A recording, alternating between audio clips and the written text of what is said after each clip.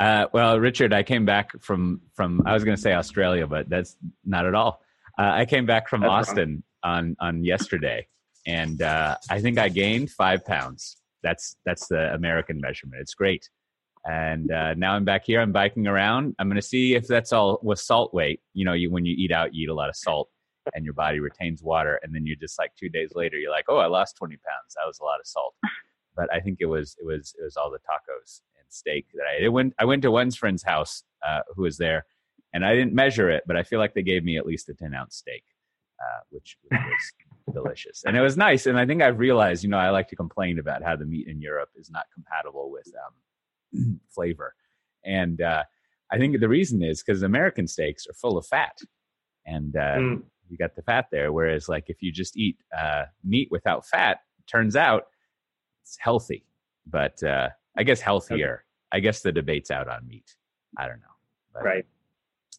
What was the thing that you ate when you first got to Austin? You're like, I missed that. Like, what was the first thing? I had some barbecue because it was right next to the hotel. So I got, what did I get? I got some ribs and I got some brisket and a beef rib. And of course, a little thing of beans and some coleslaw and jalapenos. You got to get a lot of jalapenos. You just get that with every meal. And I brought some of those back in a can. You get your San Marcos 16-ounce, 32-ounce can of jalapenos. That'll probably last me a while, maybe a couple weeks or so. You're delicious. Just putting them on all your herring now or whatever you eat in the Netherlands. Exactly. That's right. Just put them on the herring. That's what every day you know what they say, a herring a day keeps you eating herring. Yeah. I'm not really sure. Herring's not so bad. It's basically like really greasy sushi. As always, I'm really good at describing food, making it advertising, but it's not so bad. It's good. It's a good food. Well, we have two guests on who were at SpringOne Platform last week. You want to introduce yourself and let's say alphabetical order by first name. This is Bryan Friedman. I'm a director of product marketing on the tech marketing team at Pivotal. And hi, I'm Danielle Burrow. I work on the product marketing team, and I focus on customer storytelling at Pivotal. So Richard had the good idea. We should have you two on. We can talk about, our memories of SpringOne Platform. And they shouldn't be, I can't do math, but what is that, 72 hours, 4 days? Not so long ago. How many hours are in a week? I should calculate that. That is a lot of time. I was told there'd be no math. I mean, this is early. That's right. It is early. But before that, as always, we have just a sprinkling of news to go over. Now, what with having our big conference last week. Also, if you were looking forward for a discount code for SpringOne Platform, it's too late. Sorry. Hopefully you use the ones we were advertising about. Maybe we'll spin some up for next year. We can probably make a guess of what the format will be. But I think we had a roundup of Pivotal application service stuff that we can go over. As always, a very detailed blog post because there was so much of it. I was overwhelmed. It's sort of like if I'm sure as y'all experience when you go get breakfast tacos, you're like, I thought this was a simple thing. And then basically someone took all the funny words in a dictionary and that's the type of taco you can get. And various famous singers. So it's very overwhelming what to get. But there's a lot of features we can go over. But one thing slightly related is there's the Azure Spring Cloud service, which over there in, as the name would imply, Azure, Microsoft's cloud you may be familiar with. They have essentially running, I don't know, how would you describe it? Fully integrated natively? What do the cloud kids say when they want to say it's sort of like integrated into it? Yeah, I mean, those are some of the words that some people use. I think first-party managed service is a popular way to say this isn't some weird add-on. It's like literally part of portals and command line interfaces. So it's like a legit first-party piece of the application. I'm writing that down. First-party service. Mm-hmm. Managed service. That's you go to the first party, you hang out there for a little while. You go to the second party, then you go home. I think is the way it goes, as long as you're not too partied out. But it essentially takes Spring Cloud and deploys it on top of the Azure Kubernetes service for you, and using KPAX, which always makes me think of that old movie, the guy who claims he's an alien, but I don't think it's related at all. And it allows you essentially to use a lot of the kind of microservice and service management oriented things that are in Spring Cloud. And then also has Spring Boot in there. So you get I'm referring to my notes, a first party managed service of using Spring on AKS and Azure Spring Cloud, along with all of this, as you would expect, monitoring and integrate things like that, which I think, people love using Spring Boot. Do we have some latest figures on that we like to quote? Millions of downloads a month? Yeah, all the tens of millions of downloads. But I mean, that's a weird vanity number that we don't try to use too much because it's hard to indicate that's not an outcome versus, the 1.5 million projects you create at start.spring.io every month. That's a real outcome. Like, that's a project. So that's right. And yeah. I think once you get into those numbers, you can say lots of people seem to like using it. I think that's the qualitative metric. Yeah, and outside of what Pivotal makes, I mean, this Azure Spring Cloud thing's the first, I think, kind of opinionated language-specific platform. Like most of these PaaSes out there are just like, hey, whatever you want, bring it to us, any language. And this one is just targeting Spring Boot, really cloud-native microservices sort of stuff. Like that's its sweet spot. It's not trying to be everything to all people, which is actually somewhat unusual in the public cloud, which seems to be very much just, hey, bring anything. But this is much more specific, which is kind of refreshing. Yeah, so you have of course all the Microsoft.NET stuff in there. Now you've got pretty thorough Java support, all sorts of other things. They're really being just a general purpose cloud, and definitely it's fun. It's fun to see, And then did we talk? No, that was one of my other podcasts about how also there's Android being used in Microsoft land. They've got all the great things now up there in Seattle. Lots of logos to run across through in the city. Do they have a little Android guy somewhere? Remember, there used to always be a picture of that when a new version of Android would come out, holding like a chocolate bar or a cupcake. Yeah, that little robot. Yeah, no, I don't. Yeah, see they're always dessert related. Yeah, all the dessert related. Right. I'll have to look up what the latest release is. I wonder if they're going to have a candy corn. That would be fun. I brought a bunch of those back, and boy, you got to watch out. I think maybe once you achieve 5 candy corns eaten, it's time to go take like a digestive break because they are intense. I think it's time to brush your teeth. It is. That's right. They're the marshmallow peeps of Halloween. Like you can eat one of those and then you feel disgusting. Oh yeah, and then when you get those big pumpkin ones that are like 3 times the size of the candy corn. Those will really do you in. Yeah, talk about market expansion. That's a Harvard Business Review case study right there. When the Peep people decided to get into Halloween, how was that achieved?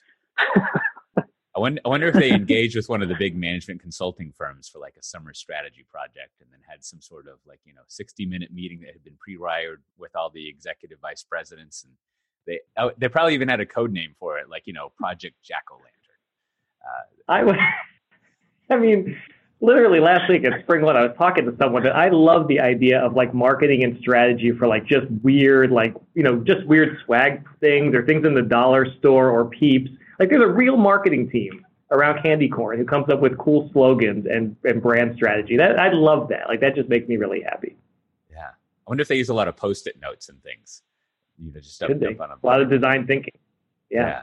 Just invite people in to discuss stuff like that. Well, the last thing on that point, I was thinking, if you don't brush your teeth after the candy corns, they're in the right kind of shape that you could slot them as a temporary tooth. It may not last very long, but you might be able to use them. Probably not an on-labeled use, if I remember that's what it's called. Yeah, I was going to say it could also be kind of your Halloween costume. Like it's a dual purpose. Yeah, we'll bring this all together. You could be. That almost be like an Adventure Time thing to have like a candy zombie where you've got candy corn, mouth and maybe a head made of marshmallow Peep or a Halloween Peep. Try that out. I won't maybe be candy tonight. canes. Yeah, the thing of nightmares. That's right. Well, so also we should probably just in the as always we have a comprehensive blog post about what's in PaaS 2.7. All sorts of exciting things in there. We should probably pick 1 or 2 things to highlight in there. How about yourself, Richard? What do you think is a fun thing in the most recent release? Yeah, I mean, rolling deployments are always fun, but I think one thing I heard a ton last week at SpringOne was all this talk about Spring Cloud Gateway, which was interesting. And so the beta release of the Pivotal kind of managed version of that. So if you want all these little micro gateways out there for your APIs and web apps and things like that. That's now a managed experience in kind of Spring Cloud services, so people can try that out. You stole my thunder, Richard, with the Spring Cloud Gateway. There was a lot of talk about that at SpringOne, so I was pretty interested to see what's going to come out of that with PaaS 2.7. Nice, yeah.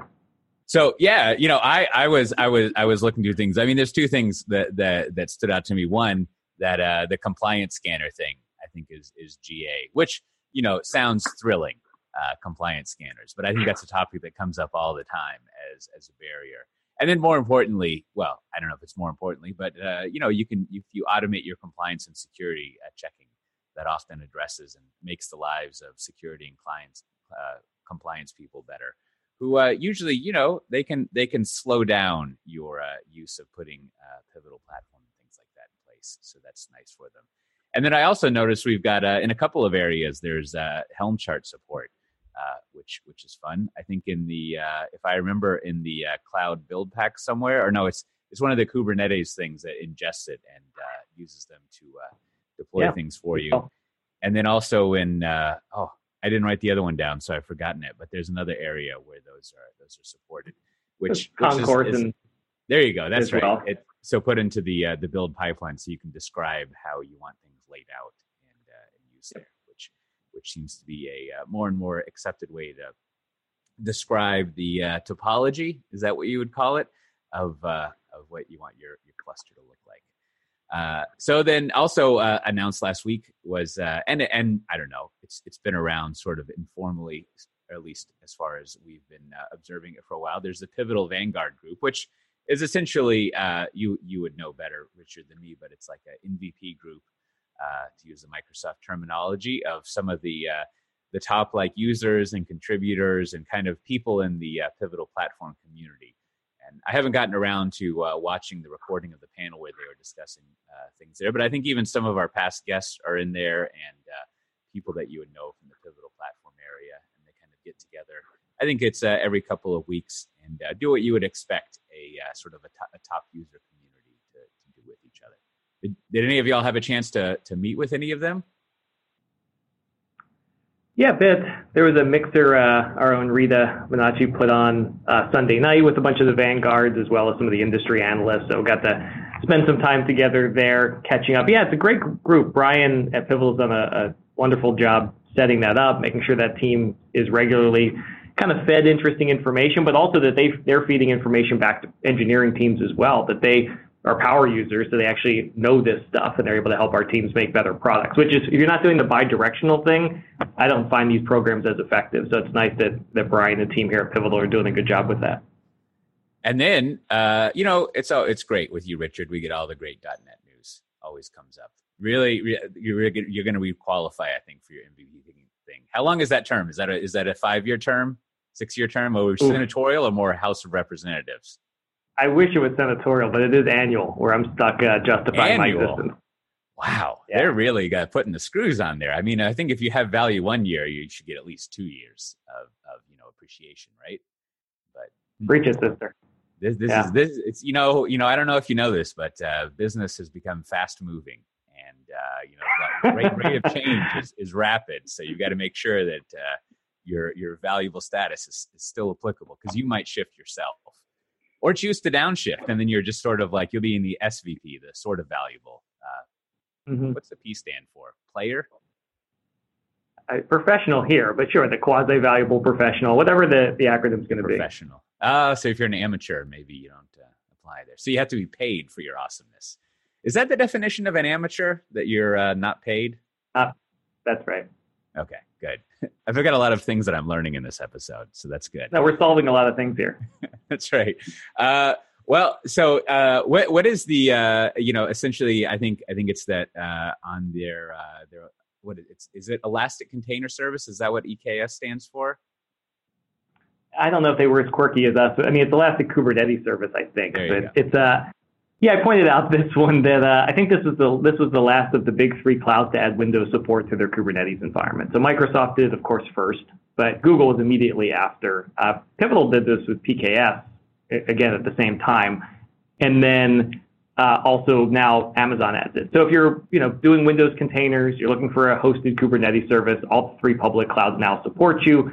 Obviously, you can do it anywhere with companies like Pivotal, but I think for those trying to do more Windows.NET, migration of legacy stuff, or even some net new development, it's nice to have these options finally. And you're right. It's the Amazon Kubernetes service. They're not for a company that's all about like two pizza teams. Maybe that's one of their only quirky things. The two pizza team. They're all business, all seriousness. No silliness going on there. That's fine. Well, there was also some great sessions actually at SpringOne Platform talking about Windows containers running on Kubernetes. So, I mean, definitely some good info about that. Yeah, it's more mainstream now. It's not as bleeding edge as it was. Well, that's a good transition, which is fantastic of you to do. We thought we would talk about our favorites of last week, and you know what? How about we'll start with you, Richard, since you're the co-host. You can get some prerogative. And then you can choose. We'll do like a kindergarten style game. I'll go last, and then Richard, you can choose who to go next, and then next. You see, we'll kind of hold hands through the conversation, as it were. But what was? Tell me two of your favorite sessions / sort of like things, sort of official agenda things that you came across. Yeah, I mean, I'm going to be interested in our guest's take on main stage as well. I did a handful of breakouts because I also got suckered into lots of customer chats and analyst chats. But I had a good breakout with the team at Wells Fargo talking about how they build product teams, or platform teams, which was really educational to me hearing. And what was interesting is he took half the time to talk. It was Lance and Travis at Wells Fargo. And then he spent half an hour for questions, which always seems super risky because what if there's no questions? They blew through like just question after question. So you just had this room of people, even in a software dev oriented conference, just asking questions about hiring and kind of how big your team is. And of course that team doesn't pull any punches. They were clear about, hey, we're getting updates every week or so. Here's how we roll them out. This is what we do and how we deliver services. And every Sunday we actually roll the whole environment, kind of do a repave every Sunday. And, it was really educational for that team. So it was fun for me to hear that as well. I didn't know their story that detailed. So Wells Fargo one was good. And then I heard, again, it was good watching, it was TD Ameritrade talk about their gateway usage, but more importantly, how they decided to do more kind of microservices stuff and their decision process. So we considered A and B and C, and this is why we chose this, and reminded me of my days doing the same thing in enterprise IT, and it was good to see the teams doing that with even obviously pretty advanced tech and ideas and finding a good answer. So those were good talks, but I want to hear, Danielle, you were everywhere at the conference, or at least on Twitter you seem to be. So yeah, what were your, let's go with breakouts, then we'll go back to main stage at some point. But you have breakouts? Yeah, I think there were so many good breakouts. There's so many good stories, but I really enjoyed Raytheon's breakout. And I think maybe because it was just so dramatic and such a good illustration of how powerful Kubernetes and our platform are. I mean, I know it sounds very markety to say that, but basically they have this huge distributed real-time system with, I think they said 6 million lines of code. So just this massive, massive system. They couldn't talk about what it actually is because it's very sensitive. Like some of it's classified, some's unclassified. They're running like everything you can imagine. They're running Windows on Linux. They're running Java, C++, Ada, Fortran, Python, some commercial off-the-shelf stuff, and it's all running on bare metal. And so what the session was about is this experiment they did to try and move some of this stuff off of bare metal onto public clouds. They were going to move it onto AWS Gov. And it's just this really hard, really complicated system that they have a really hard time building and deploying. And they were actually able to move it onto PKS and Pivotal Application Service. And they had to do some like funky stuff with some of their COTS. They had to use Wine on top of PKS, on top of Kubernetes, on top of AWS Gov for a few things. But in general, their experiment was a success and they're really excited about it.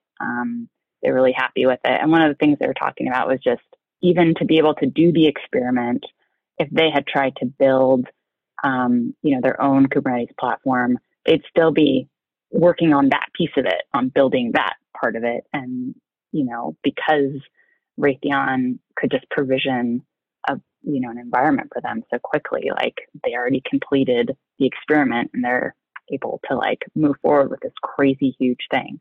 So anyway, it was exciting. It was an exciting breakout. So they run like ADA?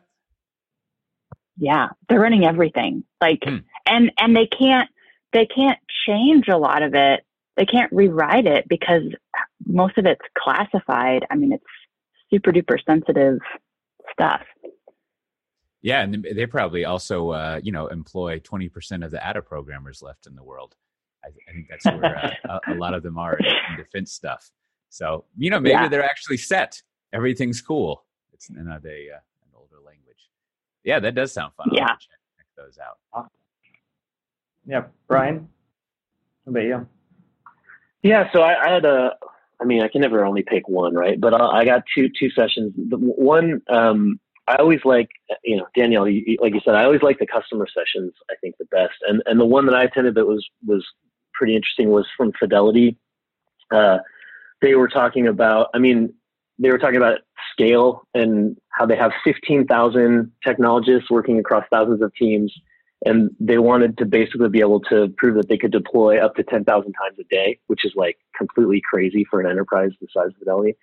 But they were talking about their road to get there and how they've gone through various stages of automation, starting with sort of scripts and finding them not scaling so easily, and how they're now being more API first and API driven with pipelines and sort of opinionated automation. So that was quite a talk to see from a company like Fidelity doing that level of technology. So that was impressive.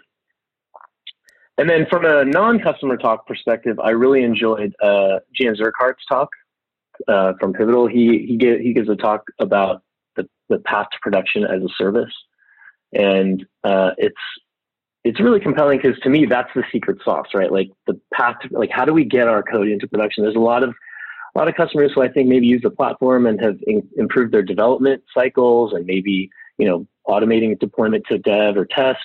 But how do you get into production quickly? How do you roll in compliance and testing and security and all that stuff so that you can automate the entire path all the way through production? And it's a pretty cool talk too, because he talks about he goes into the history of, not technology, but like, buildings and trains. And it's a neat talk. So those are the two that I like the most. Well, so I didn't actually get to see that many talks. I, of course, saw mine because I was giving it, so to speak. But there's some recordings that we have available pretty quickly, so I was able to watch some of them today. So there's one that I was looking forward to seeing. I was doing some talk selecting for some of them, and there's a talk with on Orange and product management there, or Orange as we would say. And it was a good overview of essentially what it didn't really talk so much about like exactly the textbook definition of product management, but more of what the tactical things they do are. And just, one thing that stood out to me is, I've been spending some time trying to figure out to explain what vision is as it relates to strategy, and more importantly, what good vision is. And I don't know, it's one of these terms that it seems like we should probably not call it vision anymore, because it's kind of like, all those motivational posters. It's sort of like, in so much as there's been lots of bad vision statements out there, it's kind of not handy to call something vision. Sort of like, if you're not careful, the word casserole. Like someone might think casserole is going to result in a bad meal, but in fact, you can make it a fantastic meal if cooked well. So maybe call it a hot dish or something. But anyways, one of the things I think they were going over well is this concept of that I hadn't thought of, is the concept of sort of a product manager as the arbiter of what aligns with vision. So as they're walking down the hallway in the morning, and the CEO is like, "Oh, there's this new blockchain technology we should use. You should think about putting that into a feature, because I'm like cool tech CEO person, and I want to be taking advantage of all the new stuff." Or, this never happens at any company I've ever worked at, but you walk by a salesperson, they're like, if you add this one feature, we can close a $2 million deal tomorrow. And that usually, spoiler alert, is not true. other things always come up. So it's not really worth your time spending time on that. And then you go by the customer support person and they're like, oh, we have like 50 people calling in today because there's a bug. Do you think you could fix that? And so, the product manager is in a good position. You can pick the 3 out of those that probably are valuable to fix. But the product manager is always sort of able to think about, and then in good conditions, what features you might add, but what aligns with the ultimate vision that you have. And because there was someone from Orange there, she had firsthand experience of actually doing it on some Orange related things. And then also there was picking another small part out of a talk. There was a talk from Discover that also, I believe she was a product manager. But towards the end of it, this is another session where there was a lot of good questions at the end. And I guess in addition to there being good questions, there were good answers, which is always good for a Q&A session. But she kind of put together, without explicitly saying it, an interesting example of using kind of low-level metrics to basically judge how the transition of your culture to whatever, a more DevOpsy, cloud native, agile, whatever you want to call it, way of doing things. And I forget exactly the 4 or 5 metrics that she was using. I mean, they were like specific metrics, not just like the kind of pivotal style 5 S's thing. But it was a good way of indicating, like, as we get better at these metrics, you can kind of get a sense of how the process and the organization is changing and improving, which I often get asked about. How do you measure cultural change? And so far, all people come up with, she didn't mention this, is like using ENPS to measure culture change. I haven't heard that many other things. I guess you could measure like churn and I don't know, other HR sort of things like that, but those seem kind of complicated. So those were some. I think if these links are available, I have to put links to all of them. But they were good sessions. How about up there on the main stage, the keynote? What did you think was interesting up there, Bryan? Oh, so many good main stage talks. I think. I mean, I was trying to figure out. I was going through this. I really liked. Watch how I strategically mentioned 3 or 4 before getting to my favorite one. I really liked the Home Depot talk. They flashed some stats about 91% of their software developed in-house and how they're doing that. So that was really impressive. I liked Joe Beta's talk. Anytime you can get Tron and Legos into the same conversation, I think that's pretty good. That's a pretty good win. But I think Dick's Sporting Goods probably takes the win on this one. They took their production cloud like offline on stage and didn't really freak out too much about it, or at least didn't seem to. And nothing went down, right? So they were encouraging the audience to hit their Dick's Sporting Goods website and do searches, and then they took that entire piece down and it just failed over to their other cloud. It was super impressive. I've never seen anything like that on the main stage. So I think they take the cake on that one. Yeah, that was going to be my favorite, Bryan. Sorry, I beat you to it. It's hard not to have that as your favorite. It was so dramatic. Yeah. And my heart was racing. My palms were sweating watching it. I knew it was going to work because, of course, it's going to work. But it was such a high risk moment. I also really enjoyed. There were a lot of demos. Yeah, there were. But that was like the most intense of the demos. By far. I thought they were kidding at first when they said they were going to take production. I didn't even believe that it was, and then they were like, no, we're totally serious about this. We're just going to take production. It was really cool. Yeah, and it worked.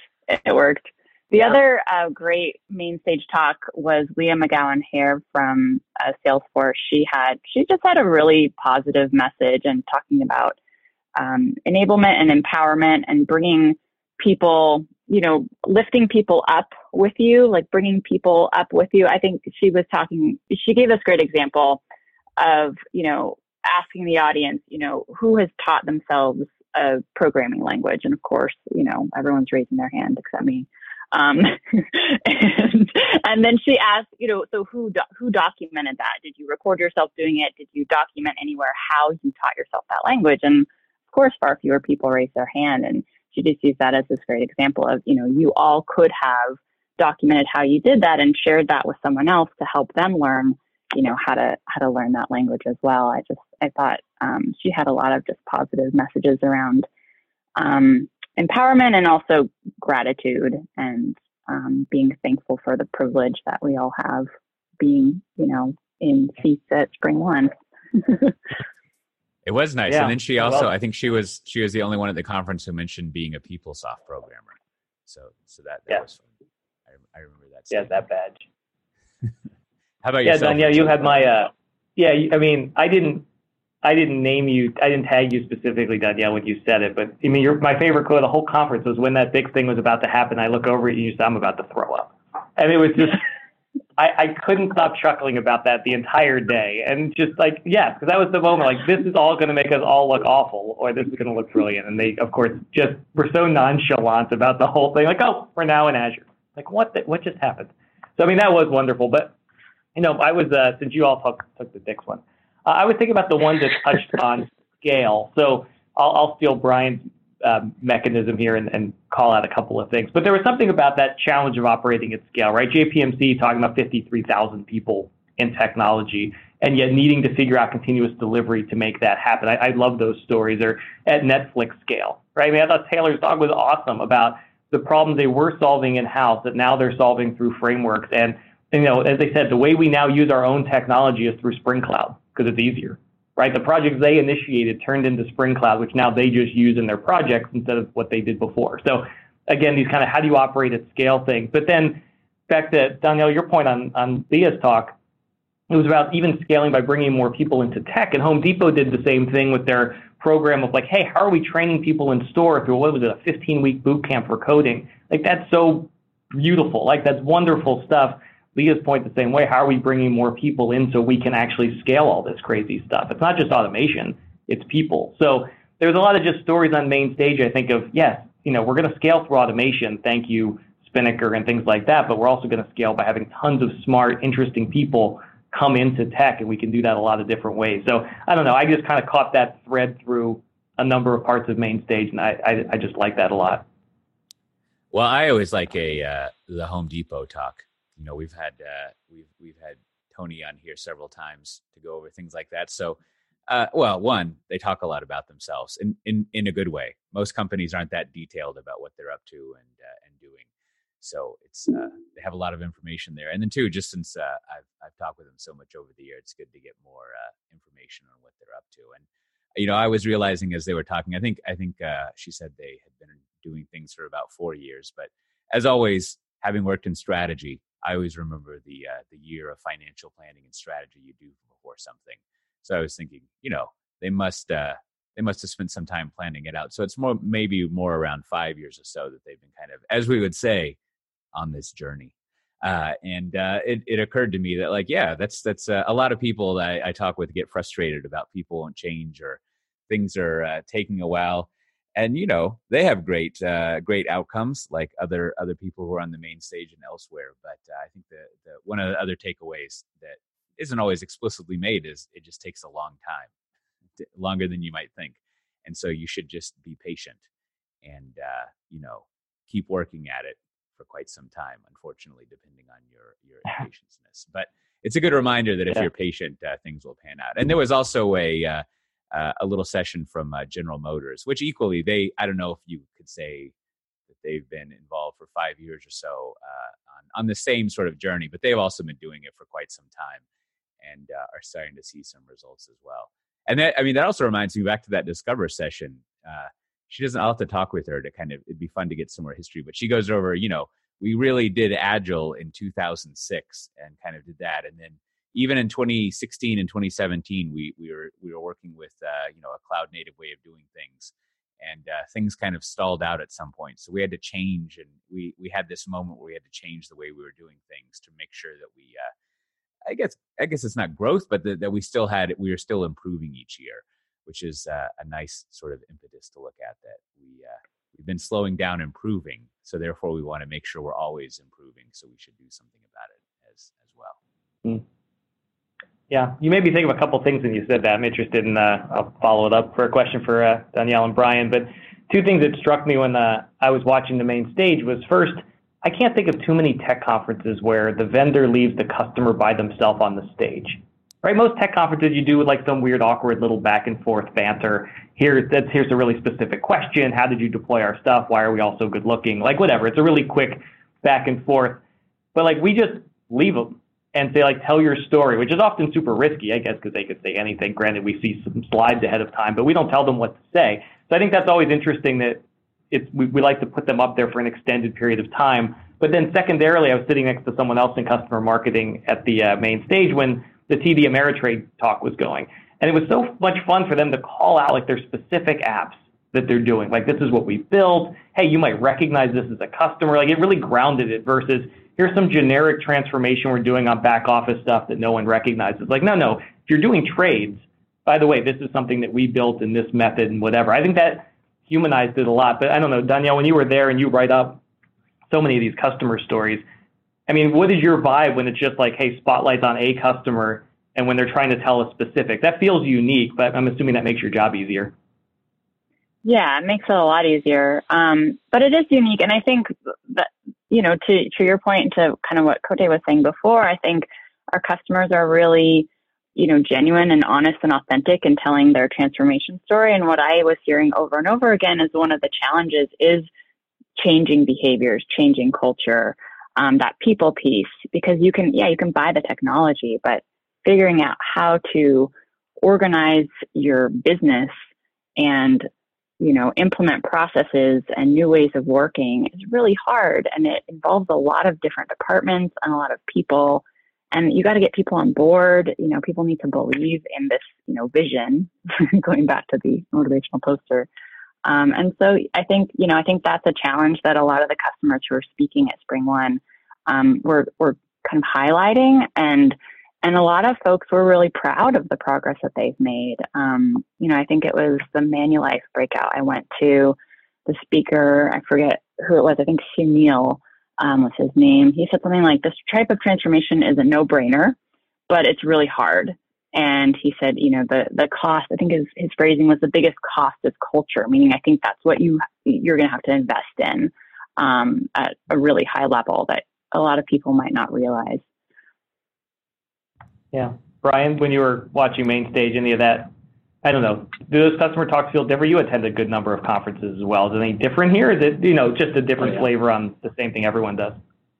Yeah, I think the word that comes to my mind is sort of passion. It feels like the customers on main stage at SpringOne and the breakouts, frankly, not even just main stage, have like a real passion for not just the technology, but the process and the whole partnership that they get with Pivotal. So I feel like there's sort of a different, you know, they sort of activate a different level of engagement when they're that passionate about something. It's not just like, hey, let us show you what we did with the technology. It's like, hey, we totally buy into this.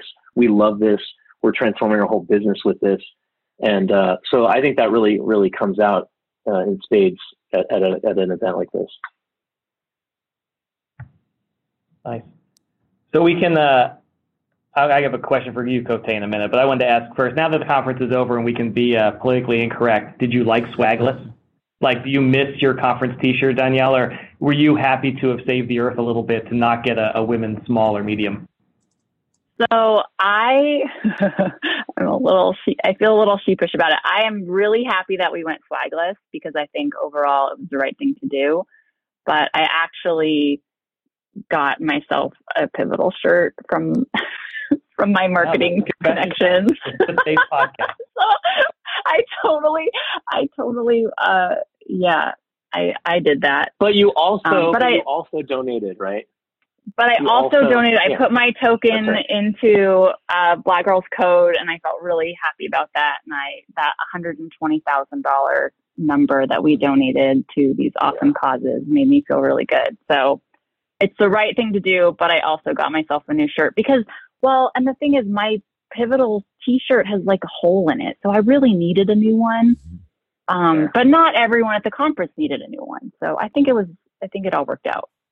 Well, I don't think it's swag if it's your professional uniform that you need. Right. Okay. Exactly. Thanks, Cote. I mean, swag. I think the definition of swag is basically at the end of the year you have a box full of stuff that you take to you donate to somewhere, and then you get like you write down $50 worth of stuff and you give that to your tax accountant and they're like, this is nothing. This doesn't do anything. So, or as I was joking with several people, it's those bouncy rubber balls that light up, and then I go give those to my kids, and those also go into a box. Yeah. However, maybe if people are giving away Legos, I've only been to one conference where they actually gave away a set of Legos, but that company's not doing so well at the moment, so maybe that was a bad idea at the time. It should just be either really useful or completely irrelevant. Like, yeah, Legos are like Chinese throwing stars. Like, I can't even take that on the plane, or just like make it a ferret, like just something really awkward. Yeah, just pick something really awkward or something super useful, not this in between like USB charger stuff. All right, so no Chinese throwing stars, possibly a ferret. Yeah. Now we did announce the SpringOne Platform dates for next year, so the clock's ticking on checking on ferrets. Yeah, I'm not. You think usually you can't give things to government employees, but do you think you could give a ferret to a government employee? That might be outside of the rules. Yeah, can you imagine asking for clearance for that? Like, hey, I was just handed a ferret. Can I take this home with me? Is this considered a bribe or more work for me? Yes, it's more work. Oh, gosh. Brian, really like swinging the pendulum. Yeah, I was saying that's really swinging the pendulum the other way. I mean, it's flagless this year, next year ferrets. That's a complete... Like a life responsibility. Yeah, exactly. I like the flagless. I have way too many Pivotal t-shirts, as it turns out already. Some with holes, some without holes. But I did not need anything else. And I also have the problem of giving swag to my children and having them, throw things about the house. So I was happy to donate. I sort of spread the wealth. I shared with all the 4 charities. So I thought that was a really cool idea. It was actually, when I first heard about it, I felt like, oh man, but then it really grew on me because I think I think every conference should do it, honestly. Yeah. And what we didn't have, what we lacked in swag, we made up for in really delicious snacks. Like there was soft pretzels and the trail mix bar and the popsicles. Yeah. Oh yeah, just the snacks in the hallways. I was thinking of all the food, but you're right. I think I still have a little bag of the trail mix that I'll have. It's from the Austin Nuts Company. They've been around forever. Oh, that was good. So Kote, you and I on Monday did the executive experience. This was like, I don't know, 80 or so senior folks at different enterprises who came for a half day of schmoozing and knowledge, which are actually really good guest speakers. And you did a good panel interview with Jason from Dick's Sporting Goods. I just wanted to know, because Danielle, you said something that just made me think when we were talking about the culture change. I thought when Lauren, our colleague, interviewed Michael Dell and Peck Elsinger, there was some interesting stuff that came out of that for me. Actually, I learned a couple of things as they think about purposely or advising this audience to be purposely injecting more change into their work to actually make them more comfortable with it because it's too easy. I really love the visual that I think Pat mentioned of like, hey, you almost want to always be in the yellow. If you almost think of this as I'm blanking on the metaphor, but I don't want to go to red, right? The dial. Because the red means I'm burning people out. But I want to kind of be sitting in orange, yellow. I mean, there's a little healthy tension. I'm always a little bit on edge because it's going to pull out my best. When I'm in green, I'm actually becoming complacent and losing. And so many companies can purposely try to pull themselves into green, just like, hey, let's make sure everybody's happy, everybody's low stress. And that's how you fall behind. And I thought, to your point, even on culture, Danielle, this idea of, leaders maybe changing that culture means adding a little healthy tension where you can see the outcome and you don't feel like I'm burning people out. But like, yeah, let's change things. Switching up the org every 18 months, people joke about it, but maybe that's a good thing because then change doesn't freak me out so much. So I don't know. I learned something about that. Kote, did you pick up anything from the exec experience around culture? Yeah, well, like you're saying, I think the there's other good comments about like both of them being CEOs who are transforming or who are and have transformed organizations. Is interesting to hear what they said about maintaining that. But to your point, I think it was Pat who said, it's always good to have a crisis, and even if it's kind of a minor crisis, it's sort of okay to make it into a big crisis, just to like motivate people to actually do things. And there's probably that's a very I don't know, American business way of saying it, to use the word crisis, but it's more of just like motivation, like having that. I think they used to call this in the 90s a sense of urgency.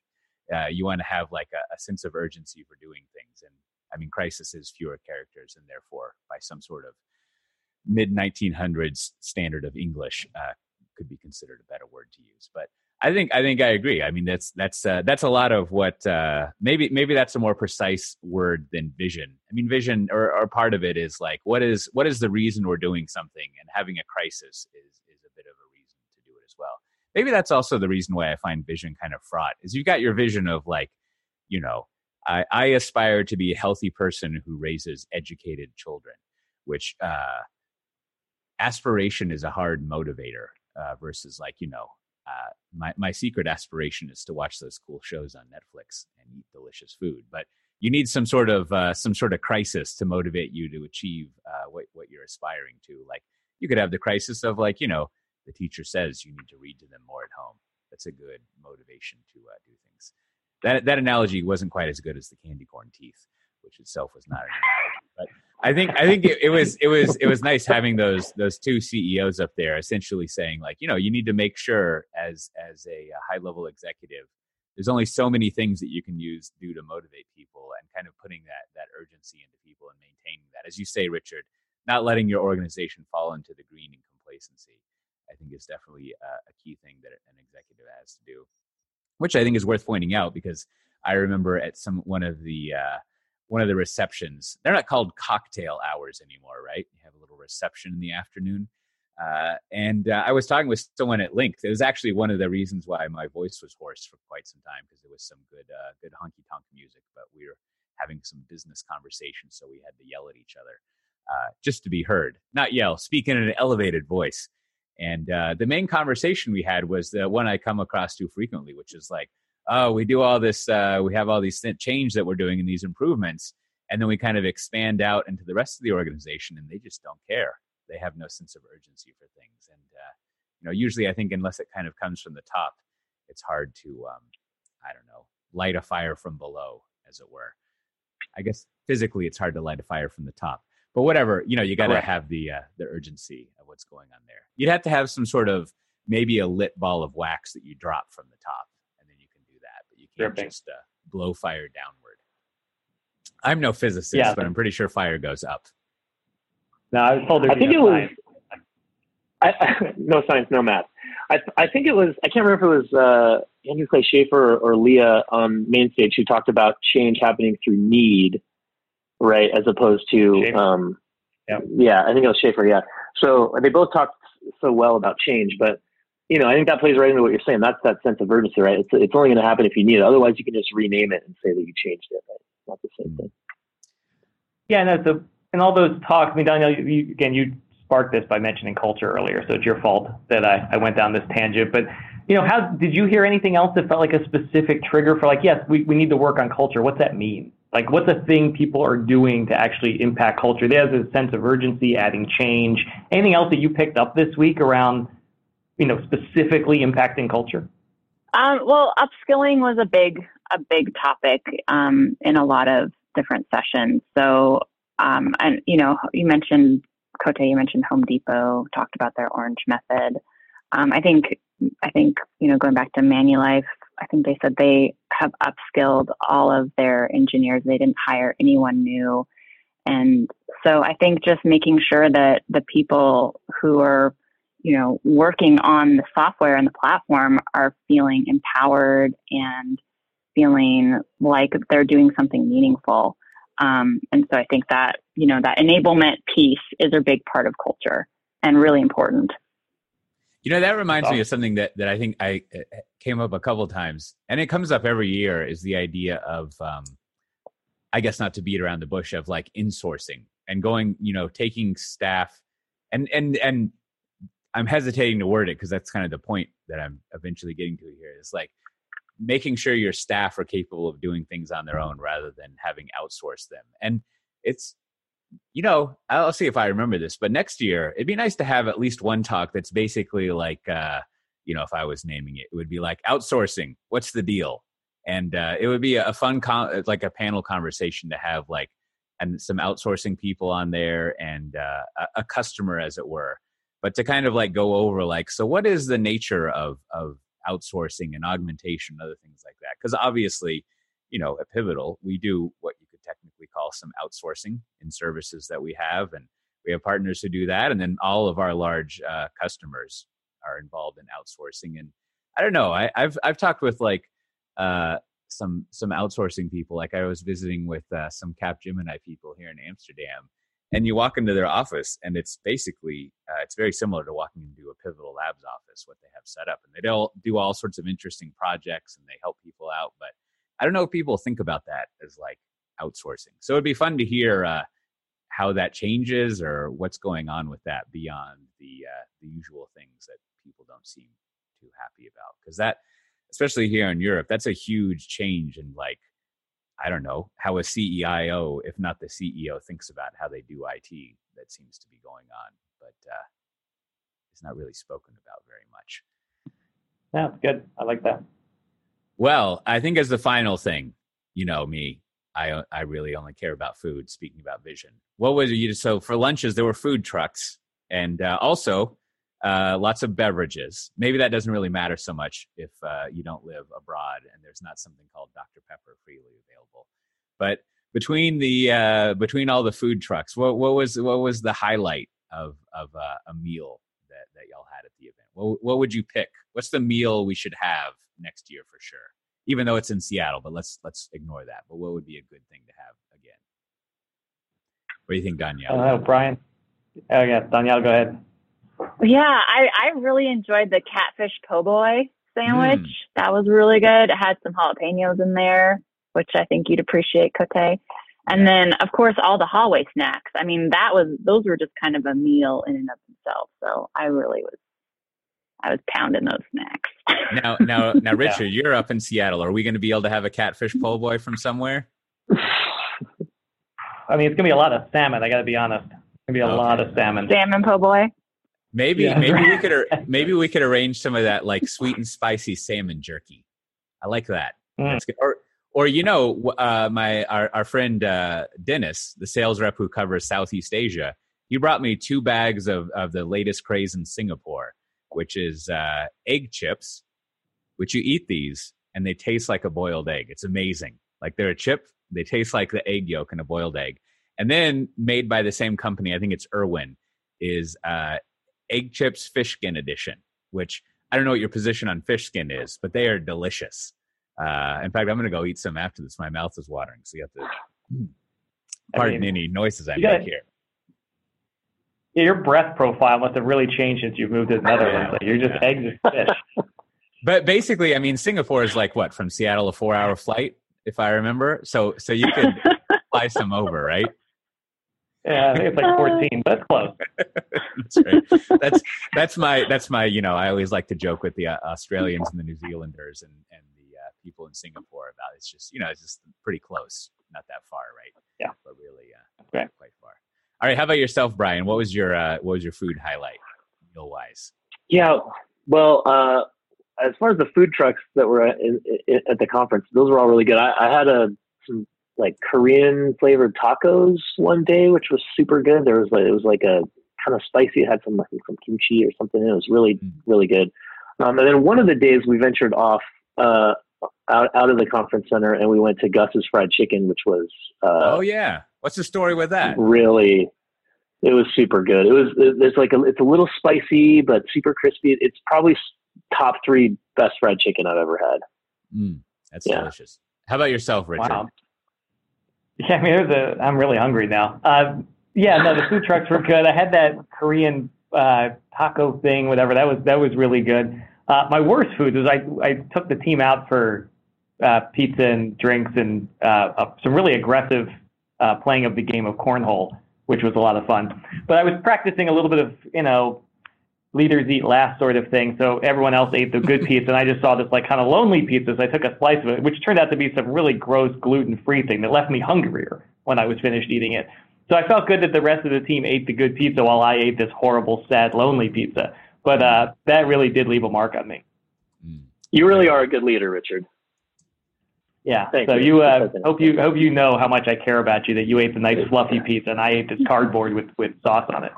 Well, I think I'm going to give you a stretch goal for next year. You can start fiscal year, Richard, and that is you should write a little book that is Leaders Eat Leftovers.